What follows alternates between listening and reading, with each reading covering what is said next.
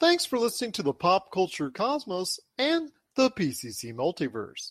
Check out more great podcasts today on one of these awesome affiliate networks. You're listening to a Weeby Geeks Network podcast. You're listening to the ESO Network, your station for all things geek. The Tangibound Network. Check it out. TangiboundNetwork.com. Listen to this show, the latest episode, every time. A proud member of the Gonna Geek Network. The opinions expressed are those of each individual. Check out all the other geeky podcasts over at GonnaGeekNetwork.com and get ready, because geekiness begins in 3, 2, 1. On this week's episode, the now bright future for the Star Wars universe. A paranormal visit to the ghosts of Shepherdstown, and we interrupt this program and ask if WandaVision is finally piquing our interest. All this and more as we once again delve into the pop culture cosmos. Welcome to the Pop Culture Cosmos. And we're back with another episode of the Pop Culture Cosmos. This is Gerald Glassford coming right back at you here from the Pop Culture Cosmos. Inside Sports Fantasy Football, Game Source, and the Lakers Fast Break. We truly appreciate everyone out there listening to all of our shows. And if you can, please give us that 5-star review on Apple Podcasts.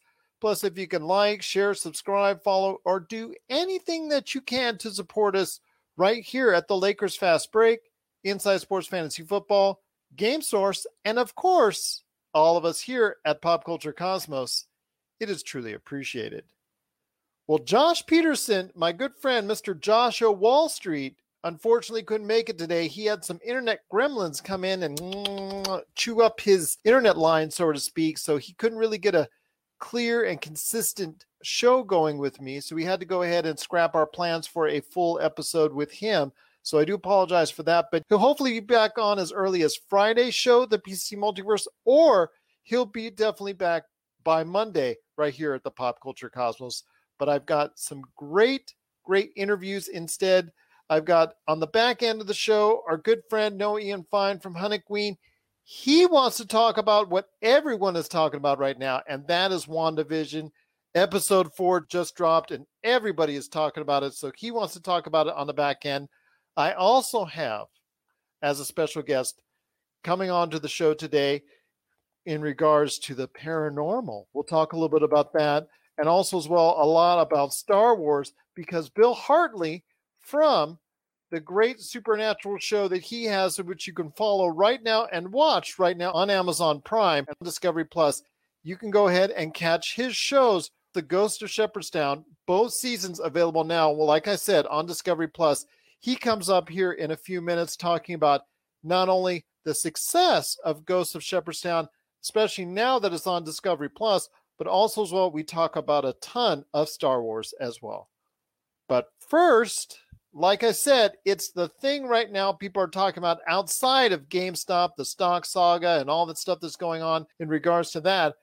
What everybody else is talking about in pop culture is WandaVision. And episode 4 just dropped, and I will tell you what, it's so tremendous. We will be covering some spoilers on the program today, so I do apologize if you haven't caught it yet, but I definitely think you should. And here today to talk about WandaVision episode 4 is a returning guest. She is truly an awesome individual, and of course, in the Glassford household, she is our resident pop culture expert. It is my daughter.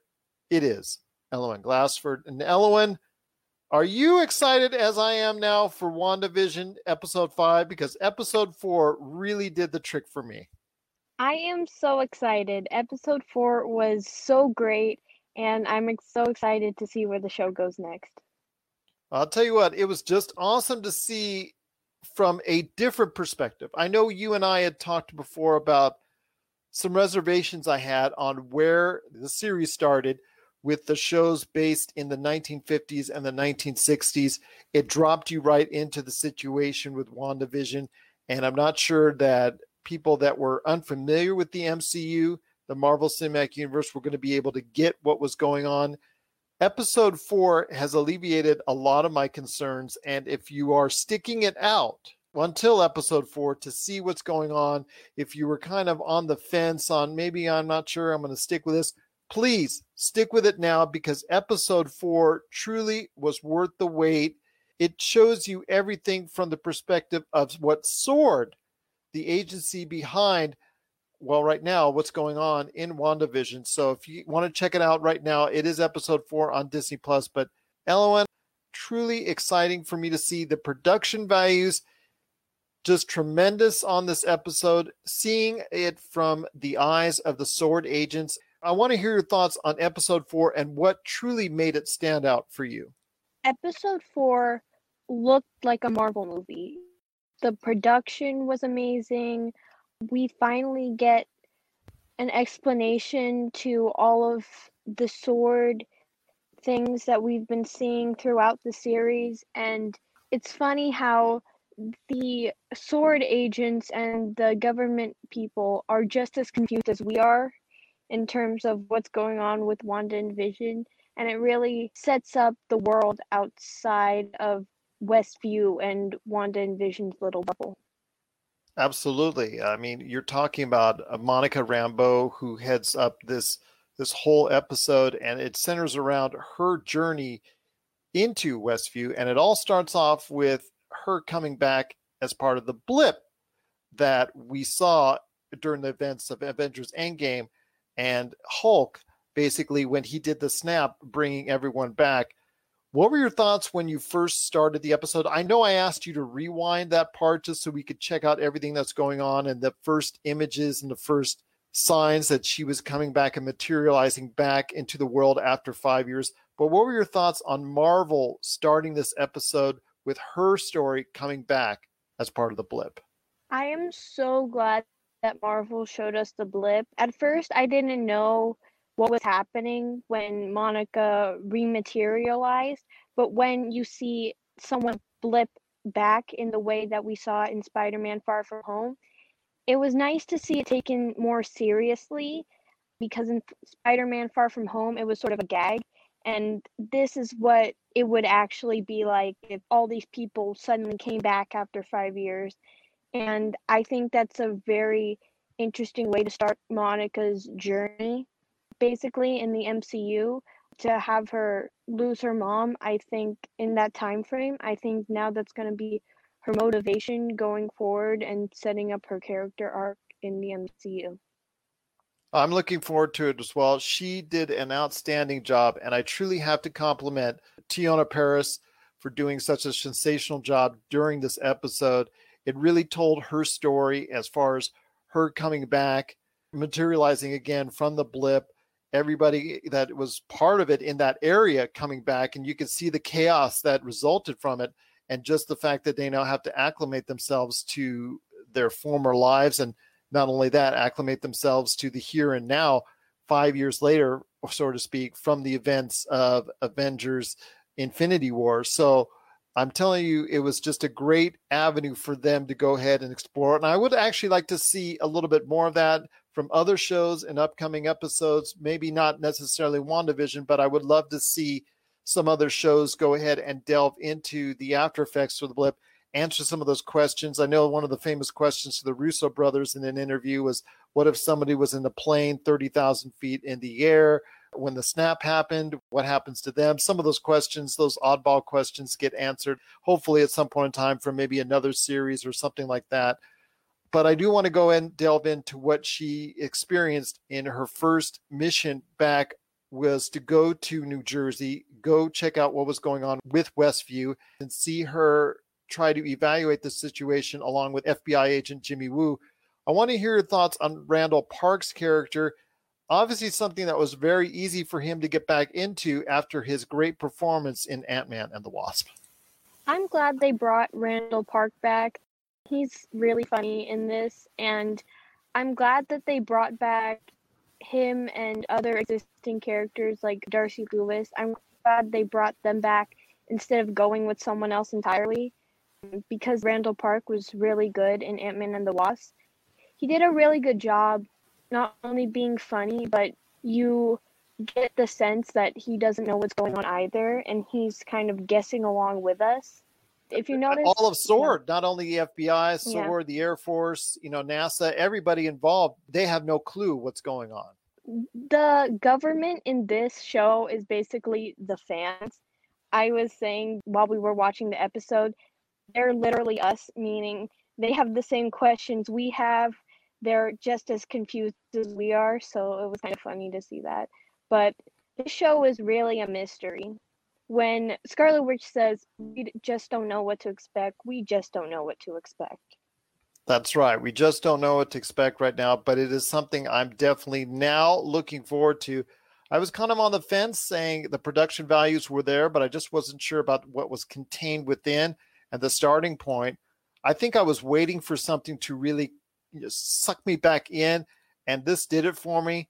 Honestly, if the Agents of S.H.I.E.L.D. were ever to have been afforded this kind of production value that was on this particular episode, I don't think the show would have ever gone off the air, or at least lost interest by a lot of people, because of the fact that this was definitely a better look at how the way everything is run, how the way everything is looked at and approached.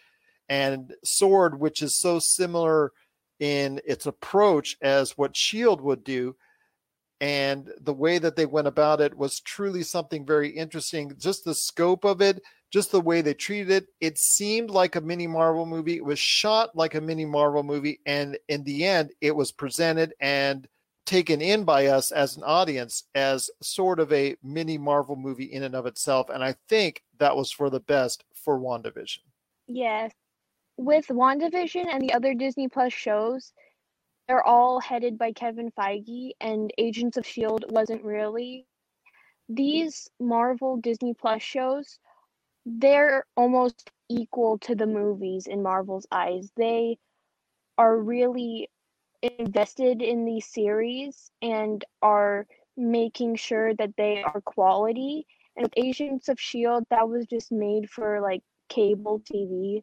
So I don't think they really cared about Agents of S.H.I.E.L.D. that much, which is kind of unfortunate. But you really see the care that they have for these Disney Plus shows in WandaVision.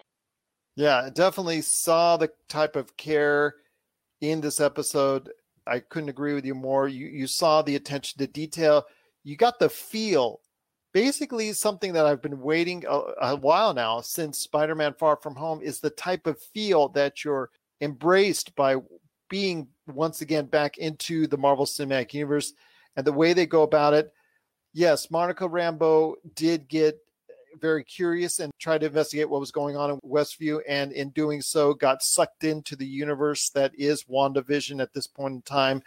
And everybody outside, with Darcy Lewis finding out and discovering not only what is going on as far as the force field outside that's blocking and shielding everyone from being able to go inside. And if you do, you go ahead and you suffer the consequences of going ahead and being transformed into that alternate reality. She discovered not only how to go ahead and view it, but try to interact with it with Jimmy Woo and his help in trying to go ahead and reach out to Wanda Maximoff in the show. Basically, everything that was hinted at in the first 3 episodes was paid off in full with the look from a different vantage point from the Agents of S.W.O.R.D. And like you said, Elowen, it's basically how the audience is looking at it and asking all those same questions. For instance, the hexagon. Why is everything in a hexagonal shape? Why the fascination with the hexagons? And also identifying the individuals there. In fact, they were able to go ahead and identify virtually all of the individual citizens there. Almost all, with a couple of notable exceptions, are basically citizens that were there that are now trapped within the confines of this WandaVision universe. But there's 2 key things I wanted to go ahead and ask you before we head out, and that is the 2 individuals, Agnes and also Dottie, who were not identified and still have no other aliases or any real identity that was attached to them during the course of that episode.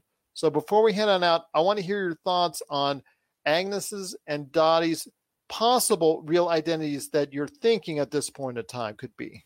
I think Dottie might just be a regular person. I don't think her identity is going to be something super important to the plot. I think she just wasn't on that board of notes because she hadn't appeared in the series yet.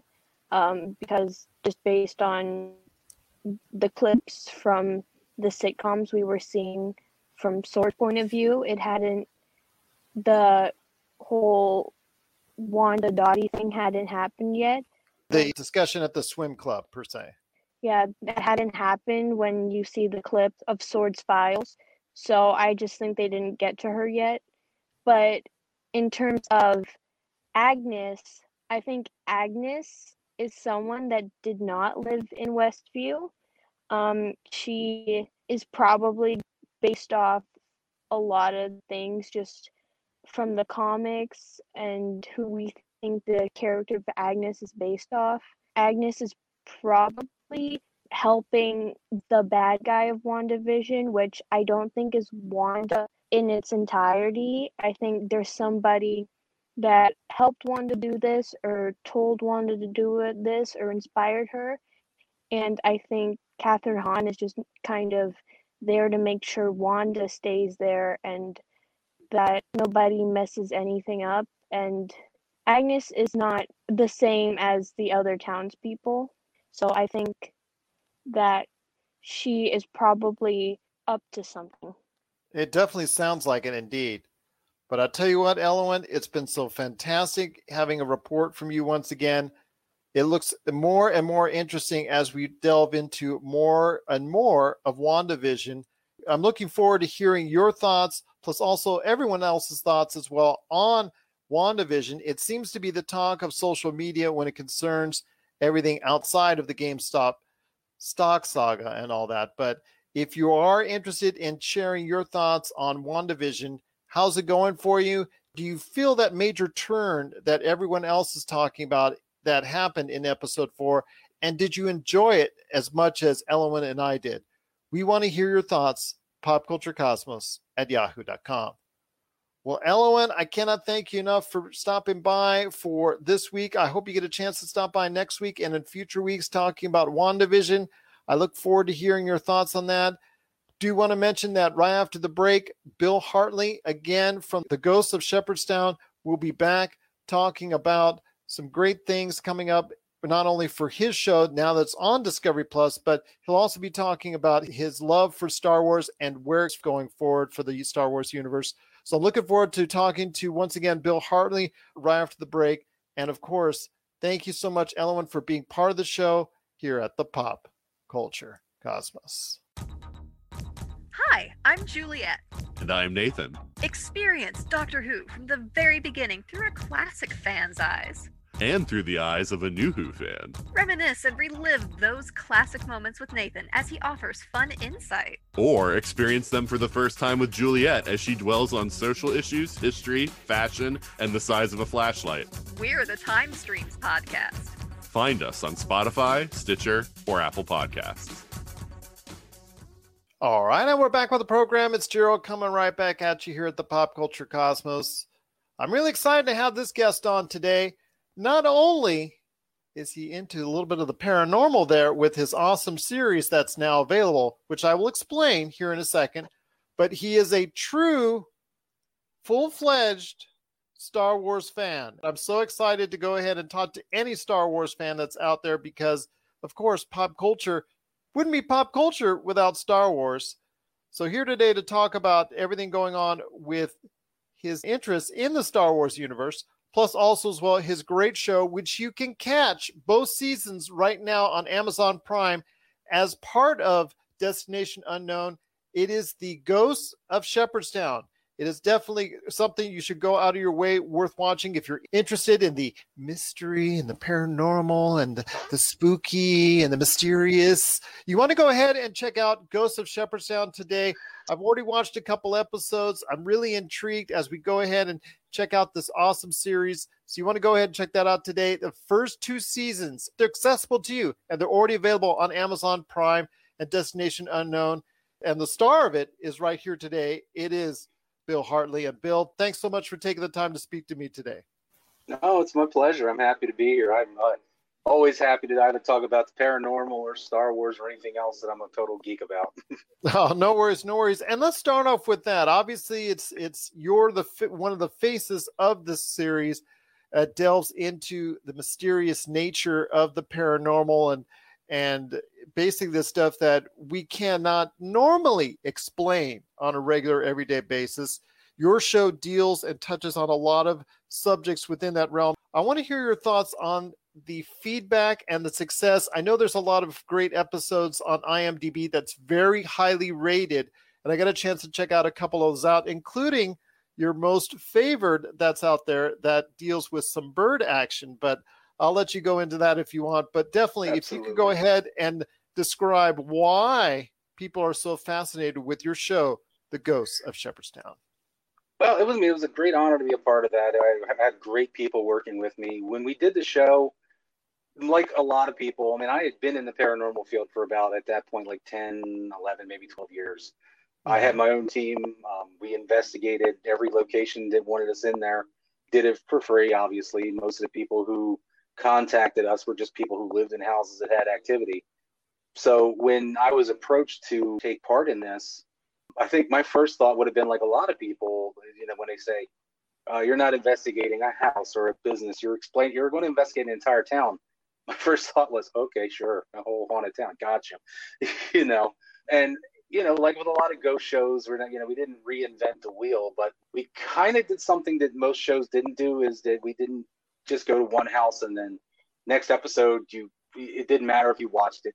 You could be in episode 3 and just jump in. You had to watch episode 1 all the way through because it was a continuation, and our investigations never stopped. And they filmed so much that if they ever went back and did they could literally probably do another 2 or 3 seasons just based on stuff that wasn't in the season, the first 2 seasons of the show. It was amazing. It was a lot of fun. I mean, it was nice. I mean, I got to work with Nick Groff, who I've known. I know a lot of people knew from shows like Ghost Adventures. It was nice working with him, and it was great working with Elizabeth Saint, too, because we all came from different parts of the paranormal field. We weren't all, like my team, if I would have went in there, we all went in, we knew what we were looking for. We knew how to, with us, we actually had to learn each other, too. And I think it was obvious in the first couple episodes that we were not only investigating, but we were all coming from a different point of view on how to approach the investigation. And it took us a little bit of time to get used to how Nick would investigate versus how Elizabeth would investigate. Yeah, because there's different approaches and different perspectives on how you guys would go ahead and look at a situation. Exactly. Elizabeth has a little bit of a sensitivity to her. At that point in time, I didn't even believe in psychic mediums. I never worked with any that I actually believed in. I actually used to have a little thing when I lived in Baltimore, Maryland. I was not too far from Gettysburg, Pennsylvania. And when my team first started, I had just stopped being a Civil War reenactor. So I had all these connections up there in Gettysburg still.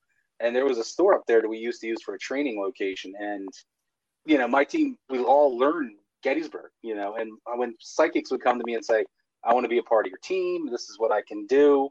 In my mind, the only thing I'm thinking of, and you'll love the tie-in, is I would think that psychics were like spastic Jedis. They're waving their hands in the air and saying, I feel a sense of ghosts in the room or something, I always roll my eyes when I seen psychics do it.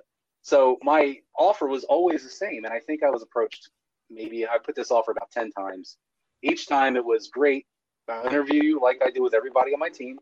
If I feel you'll be a good fit, then what I'd like to do, just to prove your abilities, because I don't want to go into somebody's house and say, this person's a psychic unless I believe it. Yeah. Just like I've never offered cleansing services or anything like that. I believe that my job was just to let them know if there is something in fact there. So the offer was, I'll pick you up on a Saturday. I will drive to your house, pick you up, drive you to Gettysburg, show you the battlefield, give you my own patented tour because I know every inch of that battlefield, take you out to lunch. And then all you have to do at the end is go into one store, walk around, use your psychic abilities, come back out into the car on the drive home, an hour and a half drive.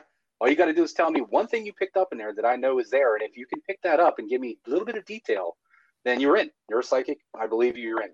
I had, like I said, about 10 offers, and I've had 10 people that did not take me up on it. So going into the show, like I said, Elizabeth being a sensitive, we had a psychic on the show who, I think it was kind of obvious when I was doing it that when she would talk, I would kind of be off to the side because I didn't want to see the BS alarm that I thought was going off in my head, So it was a very interesting approach to doing this show. I mean, and like I said, ghost hunting shows have been around more than a decade or more now. The great shows like Ghost Hunters, Ghost Adventures, they kind of laid the cornerstone to what you expect for a ghost show. And when we showed up and did our thing, I think that a lot of people liked that approach because, like I said, we weren't just saying this house is haunted, okay, move on, and then we're in a different town in a different location. We were actually the whole season trying to figure out what is spurring on and causing the activity in that town. Yeah. And people got invested in it. We had a few naysayers and people that tried to call us out on it and stuff like that too. And that happens everywhere in the paranormal field. I've never once tried to approach people and say, this is it. I'm laying the line. This is it. This is exactly how it is. So, even when people criticized it, I welcomed it because, I think that anybody who has their own opinion about it may actually help influence me into approaching it differently the next time that I investigate. So I've always liked that aspect of it.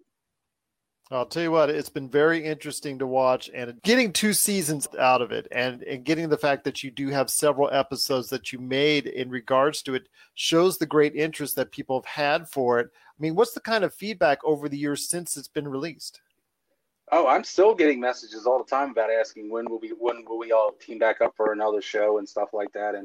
And frankly, me, Nick, and Elizabeth have always been down to come back and reteam and go somewhere else. But over the years, it's not really our say. It's the say of the network and the production company and the people like that. I'm quite sure if we got a call tomorrow and said, look, we want to go to, I don't know, this town in USA and we want to go ahead and do another Shepherdstown type of show, I'm sure me, Nick, and Elizabeth would love to get back together and work as a team because by the end of all that filming and everything else, we're family now. We'll still message each other or send random crazy like TikTok messages and stuff like that to each other. And it's been an ongoing thing since the show ended. The world coming together one TikTok at a time. Very, very, very 2021 to say the least. But I mean, the show's definitely something people that are interested in the paranormal definitely have to catch. It is Ghosts of Shepherdstown. 2 seasons worth is available right now on Amazon Prime. And also as well, you can catch it through the Destination America app. Please, it is something you need to go ahead if you're interested in the paranormal. It's something definitely you should go out of your way to see. Very highly rated episodes. That's the first thing that caught my eye. When our good friend Roger Hamilton, who is part of our Monday stream on Dungeons and Dragons, all of us geeks get together, I guess is basically what happens. But when he notified me of what you did and what the show itself and whatnot, the first thing that I look for is viewer reviews and also critical reviews. And they seem to align. And when you have a show that aligns, and it's pretty much aligned as far as with both, that to me is a sign of a show that's definitely worth catching. And obviously when you see that kind of response, when you see those reviews out there for you, how does it make you feel?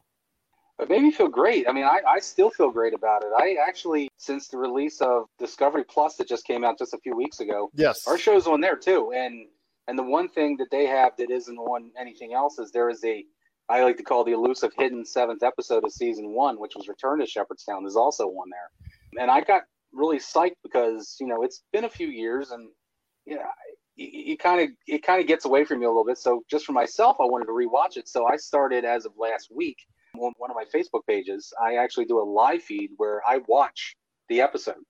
Like we started with episode 1 last Wednesday, and I had even to my astonishment, I had like 60 people watching it with me, and it was like, okay, everybody at 8:00 at the same time, we do a countdown and we hit start, and so we're all in the same spot on the episode. And while I'm watching it, I'm answering questions, and not only am I answering questions, but I'm also kind of giving a behind the scenes, like, okay, well, just let you know that we refilmed this part because they wanted us to show a scene of us coming into town. The first episode of Ghosts of Shepherdstown originally started with us going to the sweet shop, but then when they were looking at it, they're like, but it makes no sense because we don't know how you got into town except for some dialogue. So they asked us to come back and just film us driving around in the ambulance and talking a little bit and just doing shots of us driving through town so they can drop it in. And it's like, you tell people that and they're like, wow, really? And I'm like, yeah, look at my beard. My beard was a lot longer at that point because, I had gone an entire season of filming. And And so, pointing out little Easter eggs, like with season 1, if you watched the first episode, we found the baby shoe inside the safe at the sweet shop. And people were like, well, whatever happened to the baby shoes? And it was really nice because it's ongoing conversation with fans who have watched the show already and are just re-watching it with me. And they're like, what happened to the baby shoe? And I said, well, if you want to have a little fun, go to season 2, watch us in the headquarters. And if you see the bird cage, it's near the desk. In the bird cage is the shoes from season 1. So it's been fun. And I was astounded because I actually had a lady who lives in Ireland who stayed up at her time, 1 a.m., just to take this journey with me.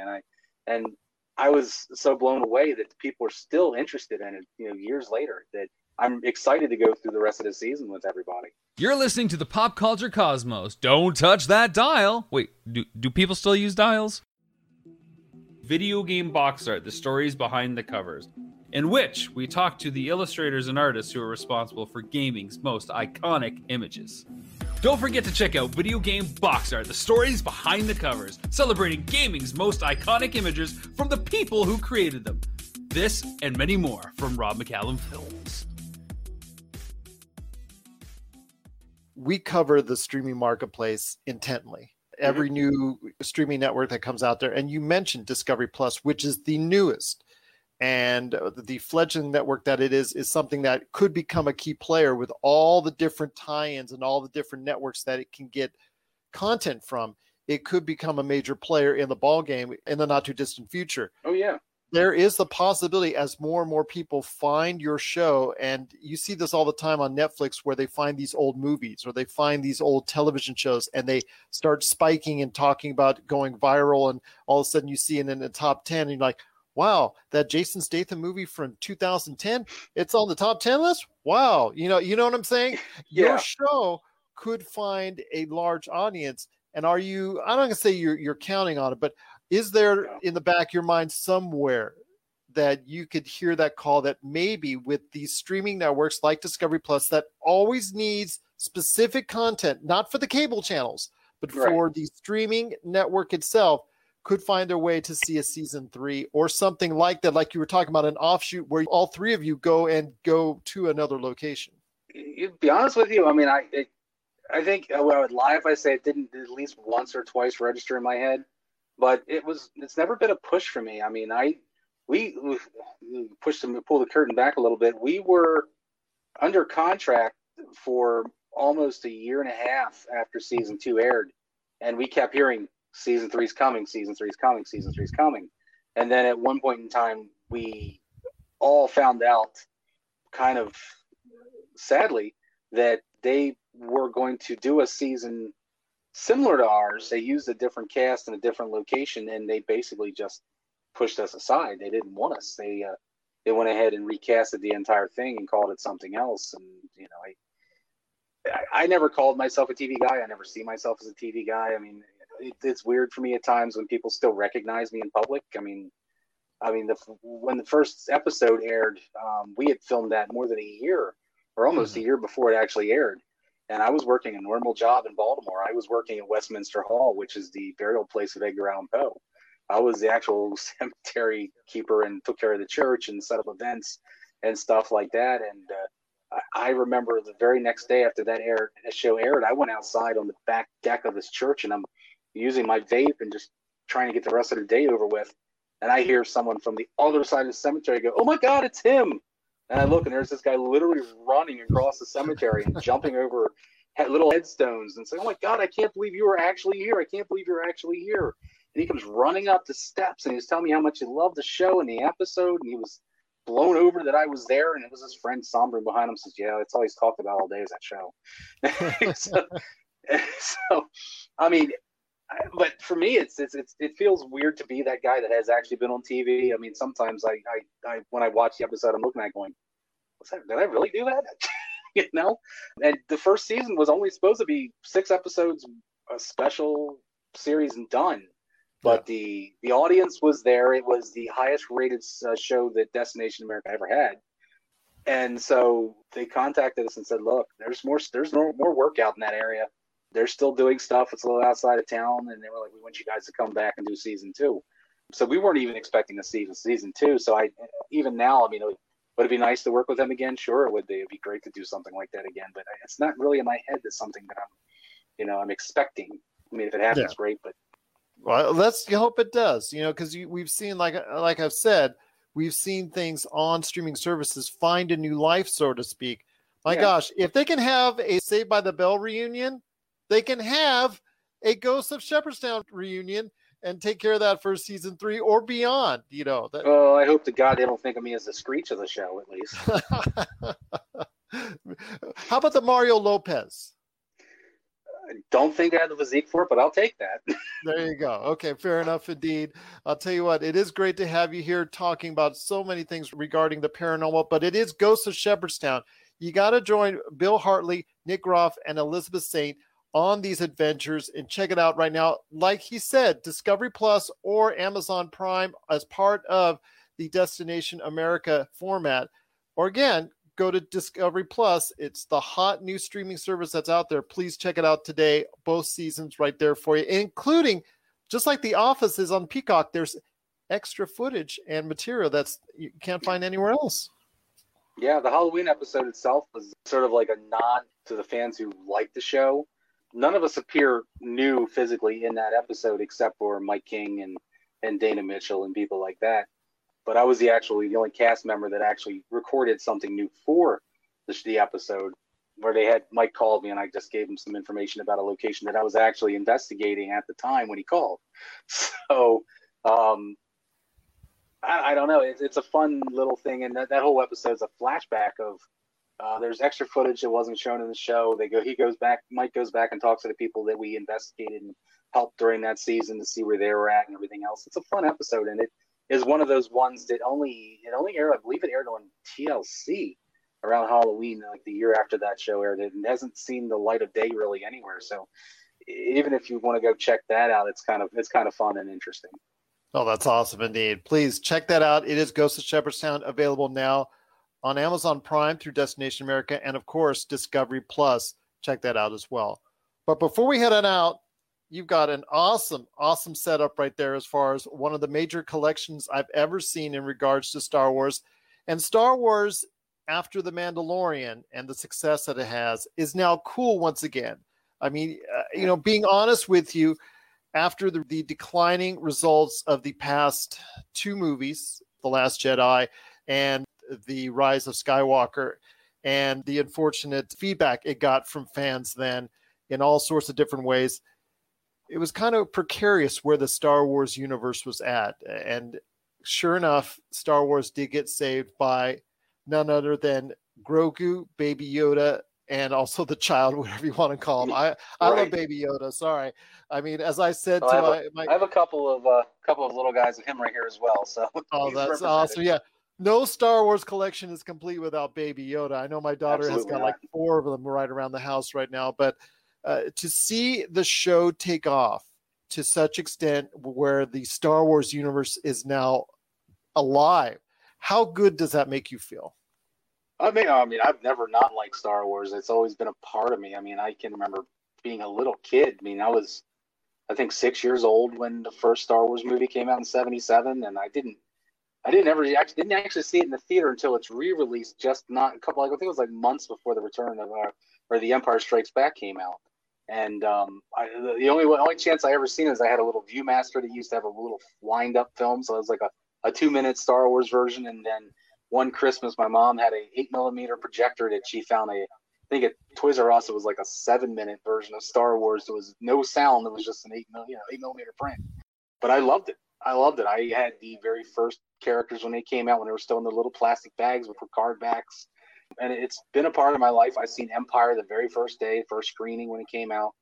And, like with everybody, I mean, I love the original trilogy, enjoyed the prequel trilogy, but it wasn't Star Wars as the original was to me. I think a lot of people feel that way from my age bracket. I know I've talked to people who are younger than me who were probably kids when, like, Phantom Menace came out, and it's their Star Wars. That's their version of it. And and there's a lot of hemming and hawing over the prequel trilogies. I still enjoyed them. I did still enjoy them. I found myself really having a good time watching those movies. I mean, I can definitely understand that it was not up to the quality of what has come in the past, but I never expected it to. I never expected it to be the original trilogy.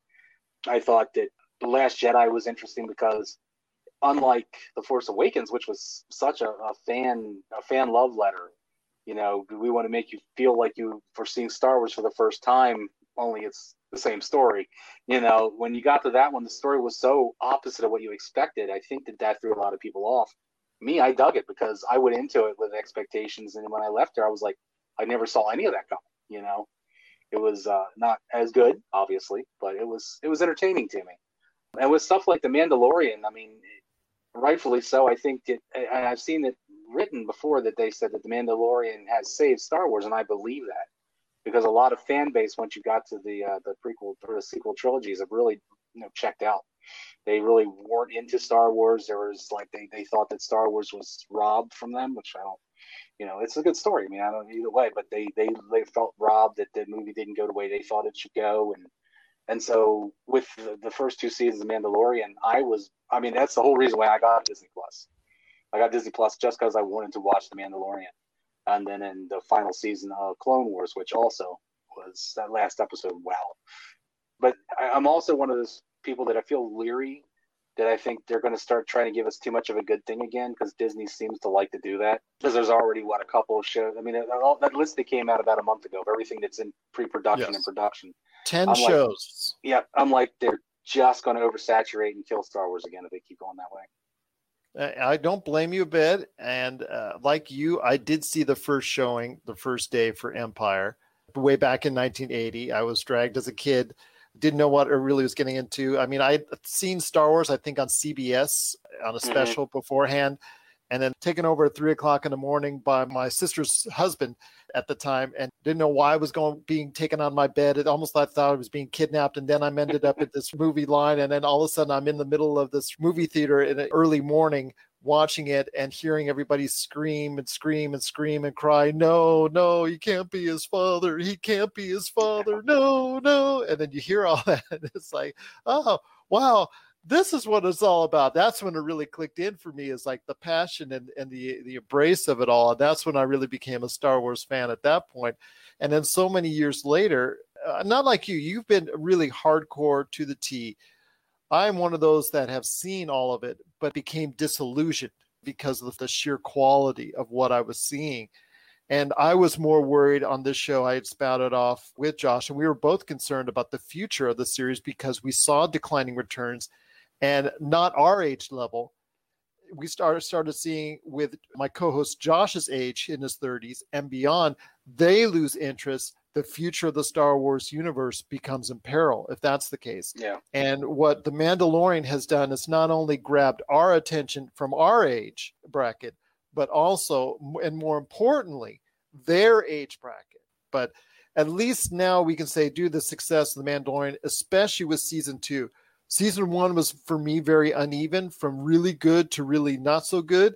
Right. For season 2 was more of an even mix of brilliance, and I really enjoyed it. And it's really garnered that spirit of Star Wars once again.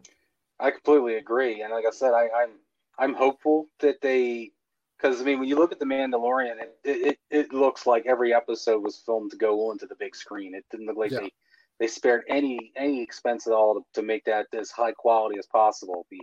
From the directing, the acting, the special effects, I mean, everything. I mean, they reinvented how they film with the LED walls and everything else, so they can be in a building, but you would swear they were walking through the deserts of Tatooine or something like that. It was just amazing. I mean, there was a couple of times I was a little twitchy with season 2 because I felt that bringing in characters that were like in Clone Wars, because you're so associated with them being animated that you're like, how they're going to do that? But even with them, I mean, Rosario Dawson did a bang up job as Ahsoka. I mean, bringing back Boba Fett, who's been dead for most of us since '83. Bringing him back with his Boba Fett dad bod and new outfit, and towards the end, the whole new paint job on the helmet and everything else. I mean, it was fun to see, and I'm looking forward to see what the future is going to be for that show. And then with that end, spoiler alert if you haven't seen it, but the end of Mandalorian with the notification that the Book of Boba Fett is coming. I mean, I sat there with my jaw probably down past my navel, is with the excitement of not only seeing him go through to Jabba's palace again, and then that announcement coming up. I mean, I'm hooked already, and I haven't even seen the show. But at the same time, with Disney, you got to be a little leery. Everything they put out, I mean, when it comes to Star Wars, is you want to really go in and love it, and it's always such that balancing act, and you could go either way.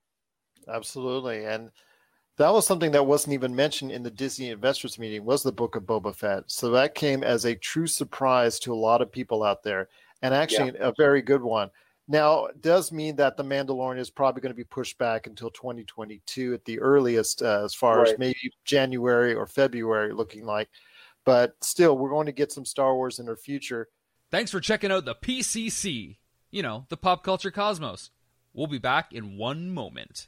If you need your video game fix, be sure to check out Retro City Games. Located in Town Square on Las Vegas Boulevard or in Henderson, Nevada, Retro City Games has the cure for all your video game vices. Retro games and games for current consoles, Nintendo, Sega, PlayStation, Xbox, and more. Retro City Games has all the staples from any library and some highly collectible offerings too. So pick up a few games today at Retro City Games in Town Square on Las Vegas Boulevard or in Henderson, Nevada. Retro City Games is your video game metropolis.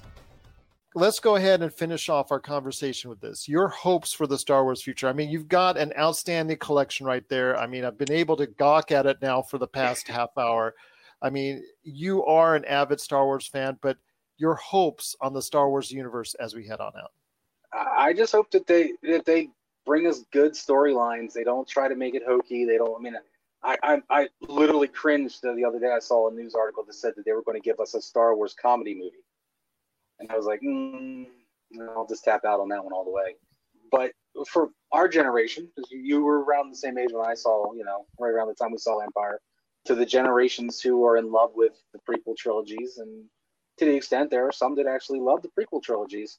It is generational. Everybody has their Star Wars niche, and I just hope that at best they continue with an interesting, entertaining story that will hook the next generation and keep Star Wars going beyond us.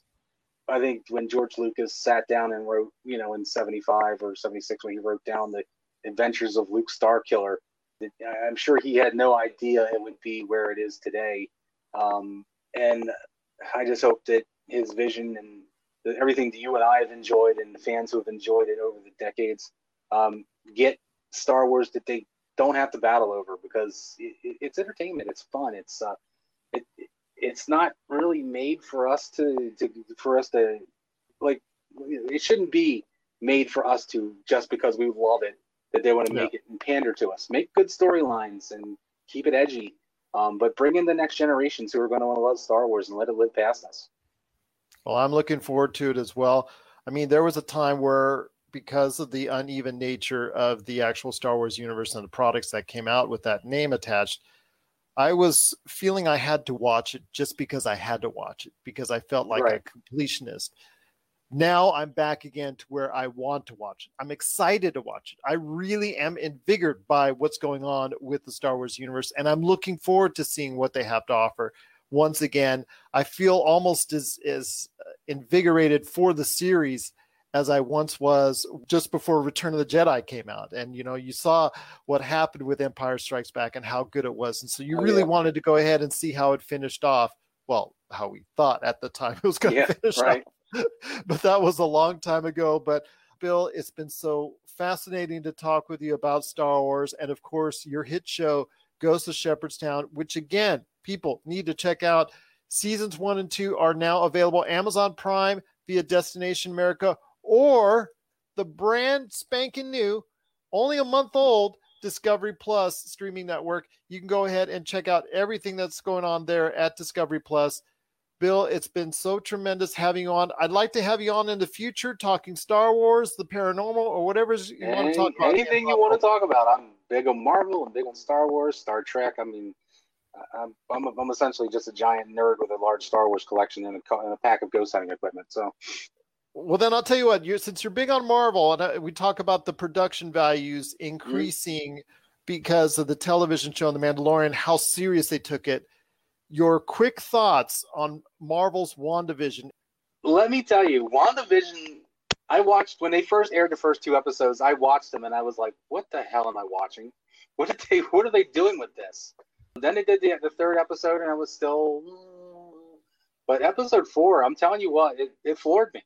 It floored me because you got to see the reverse. You're seeing what's going on. You see that this is taking place after everyone is, well, not everyone, but most of the people would come back, and it's like, now I'm hooked because I want to know. Because you said it's all Wanda. It's all Wanda, and I want to know, one, how is she doing that? And what is the status of Vision? I mean, he's there, but that clips you saw from real quick with the gray face and the whited out eyes and the big notch out of his forehead, it was like, whoa, what the hell? So I am so looking forward to the next episode, and I'm looking forward to seeing how this series goes. I mean, if I would have based it on the first 2 episodes, I was like, done. I don't know what they're doing with this, but I'm looking forward to it. I'm looking forward to what Marvel's got coming up, too. I mean, with Falcon and the Winter Soldier and the announcement of some other stuff that's coming up. I'm looking forward to it. Well, they took notes from Star Wars and The Mandalorian on the production value, and they treated, especially this episode, you can see the scale, you can see the feel, and production was like a miniature Marvel movie. And to me, that's what made it most special.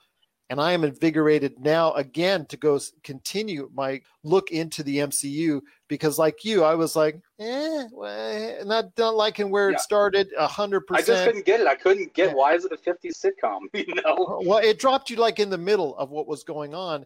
And you wanted, after a year and a half plus of being away from the MCU, you wanted to go ahead and have a nice start. You wanted to be eased back into it. You didn't want to go just dropped into it. And I think that's why it was originally supposed to be the second series, after Falcon and the Winter Soldier. But again, circumstances dictated it came first, and that's what happened. Just like with Mandalorian and WandaVision, it's like I love those universes and I love watching them. There's not many things I'll say I will go back and rewatch over and over again, but those are 2 of the ones that I will definitely.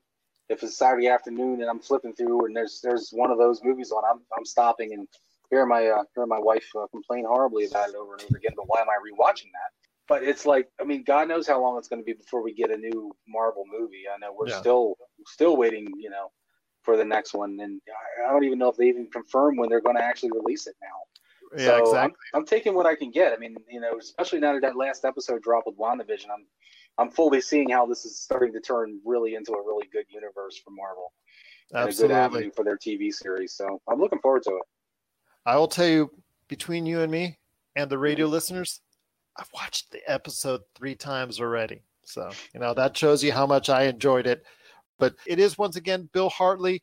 He is the man behind, along with Nick Groff and also Elizabeth Saint, Ghosts of Shepherdstown. You got to go ahead and check it out. Discovery Plus, Amazon Prime, wherever you can get it, season 1 and 2. Please check out these awesome episodes today.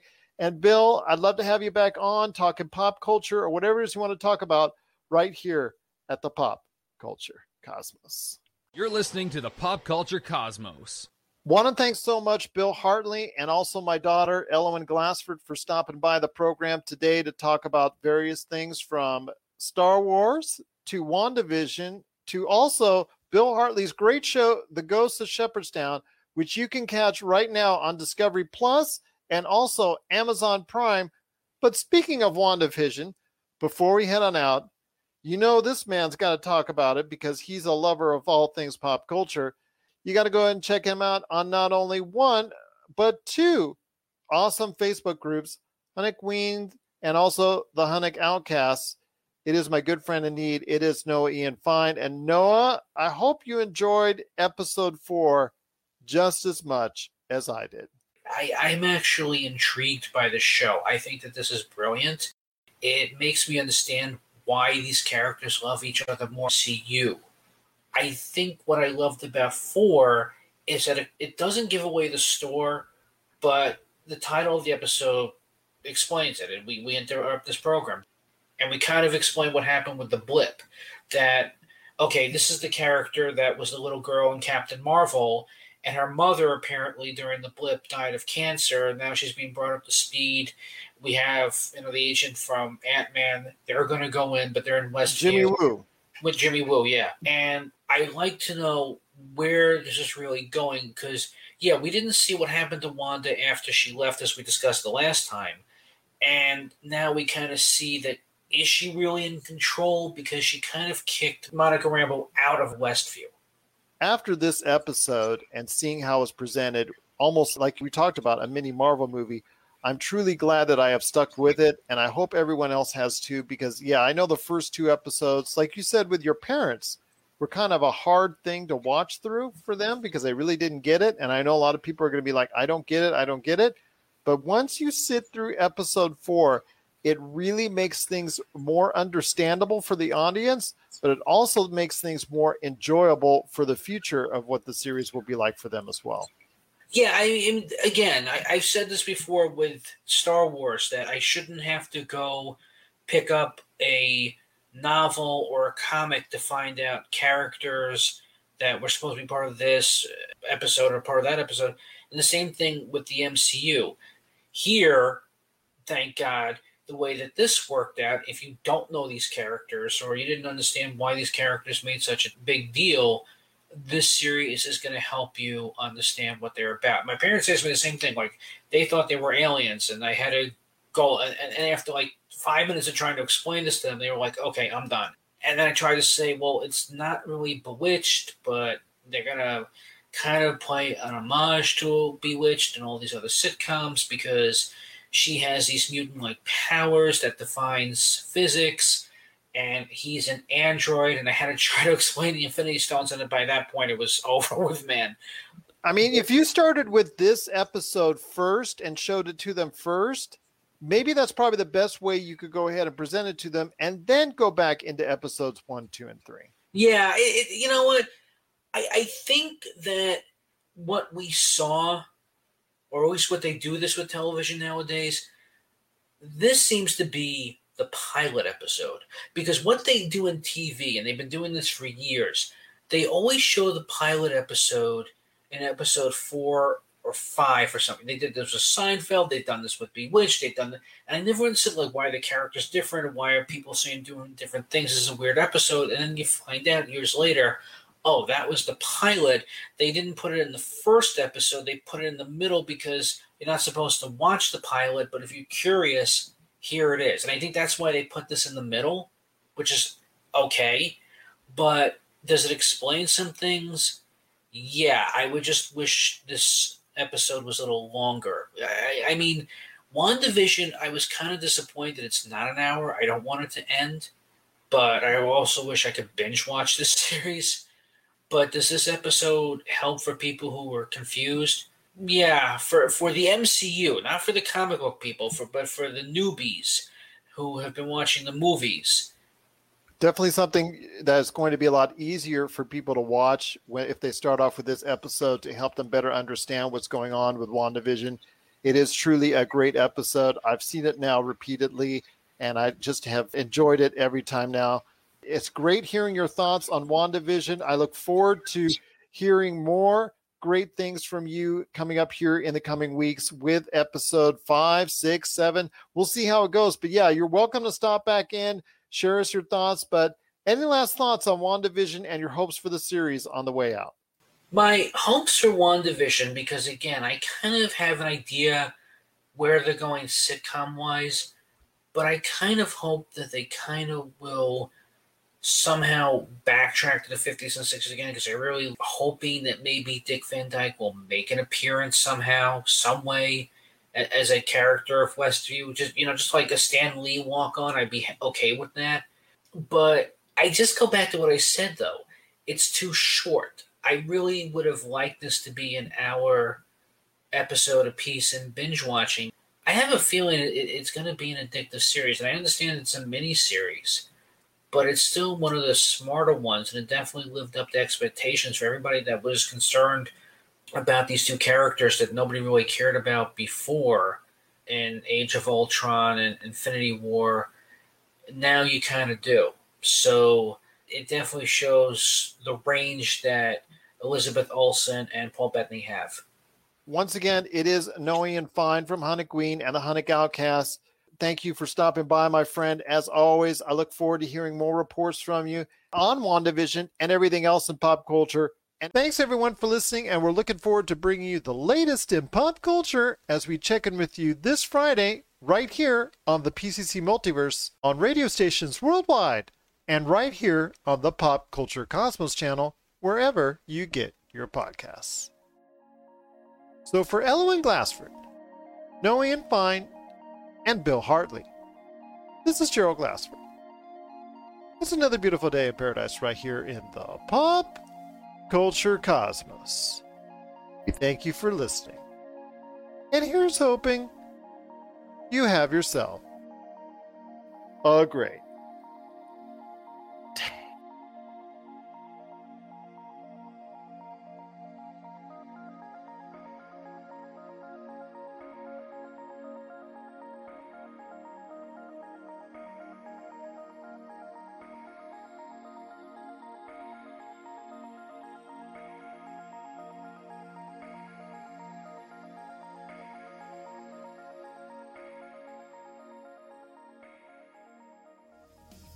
We are the Cigar Nerds Podcast.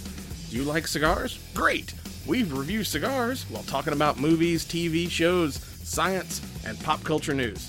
What? You don't like cigars? Great! Because we also talk about science, movies, TV shows, and whatever's going on in the news. It's what we do. We smoke cigars, and we know things. Find us on CigarNerdPodcast.com. We're also on the ESO Network. You're listening to a Weeby Geeks Network podcast. This has been a broadcast of the ESO Network. Be part of the crew and help support our shows by donating to our ESO Patreon or by shopping at the TeePublic store, which can all be found at www.esonetwork.com. The ESO Network, your station for all things geek.